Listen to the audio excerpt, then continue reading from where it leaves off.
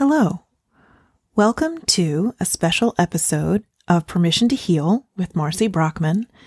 Today, we're going to do a break for self-compassion, a guided meditation. My gift to you. To begin this meditation, please bring kind awareness to how your belly, your chest, and your head feel when you reflect on this topic of self-compassion. Be aware of the emotions that you associate with these visceral feelings. The positive or negative impact of any stories you believe in regarding to this topic of self-compassion. The fact that many others are feeling similarly about self-compassion as you are. You are not alone. Be aware of how you might feel with an increased awareness around this topic. And be aware of when you can apply increased mindfulness to this topic in your day-to-day life. It's important to take a break for self-compassion. It's important to infuse self-compassion into our lives on a daily basis, sometimes even an hourly basis. The practice is called the self-compassion break. And it's something you can do anytime during the day or at night when you need a little self-compassion. So to practice this exercise, we actually need to call up a little suffering.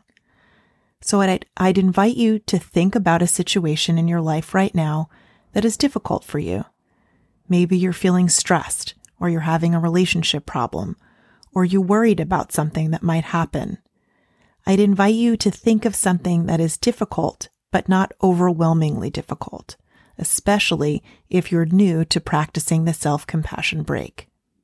So finding a situation and getting in touch with it, what's going on, what happened, or what might happen, who said what, really bring the situation to life in your mind's eye. And then I'm going to be saying a series of phrases that are designed to help us remember the three components of self-compassion when we need it most. So the first phrase is this a moment of suffering? Right? We are bringing mindful awareness to the fact that suffering is present, and I'd invite you to find some language that speaks to you. Something like this is really hard right now, or I'm really struggling. We're actually turning toward the difficulty, acknowledging it, naming it. This is a moment of suffering. The second phrase is suffering is a part of life, okay? We are reminding ourselves of a common humanity. Suffering is a part of life. And again, finding language that speaks to you, it may be something like, it's not abnormal to feel this way. Many people are going through similar situations. The degree of suffering may be different. The flavor of suffering may be different. But suffering is a part of life, part of being human. And then the third phrase is, may I be kind to myself in this moment.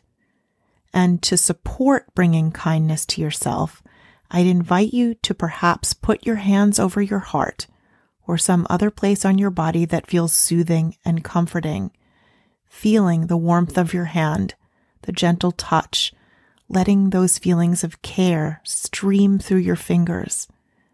May I be kind to myself. And using any language that supports that sense of kindness, perhaps language you would use with a good friend you cared about, who was going through a very similar situation. Maybe it's something like, I'm here for you. It's going to be okay. I care about you. You can even try using a diminutive if that feels comfortable, you know? Oh, darling, I'm so sorry. Or you can try calling yourself by your first name.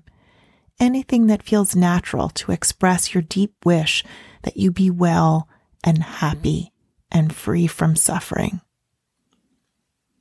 And then letting go of the practice and noticing how your body feels right now, allowing any sensations to be just as they are, allowing yourself to be and breathe. You are safe. You are loved. You are in control.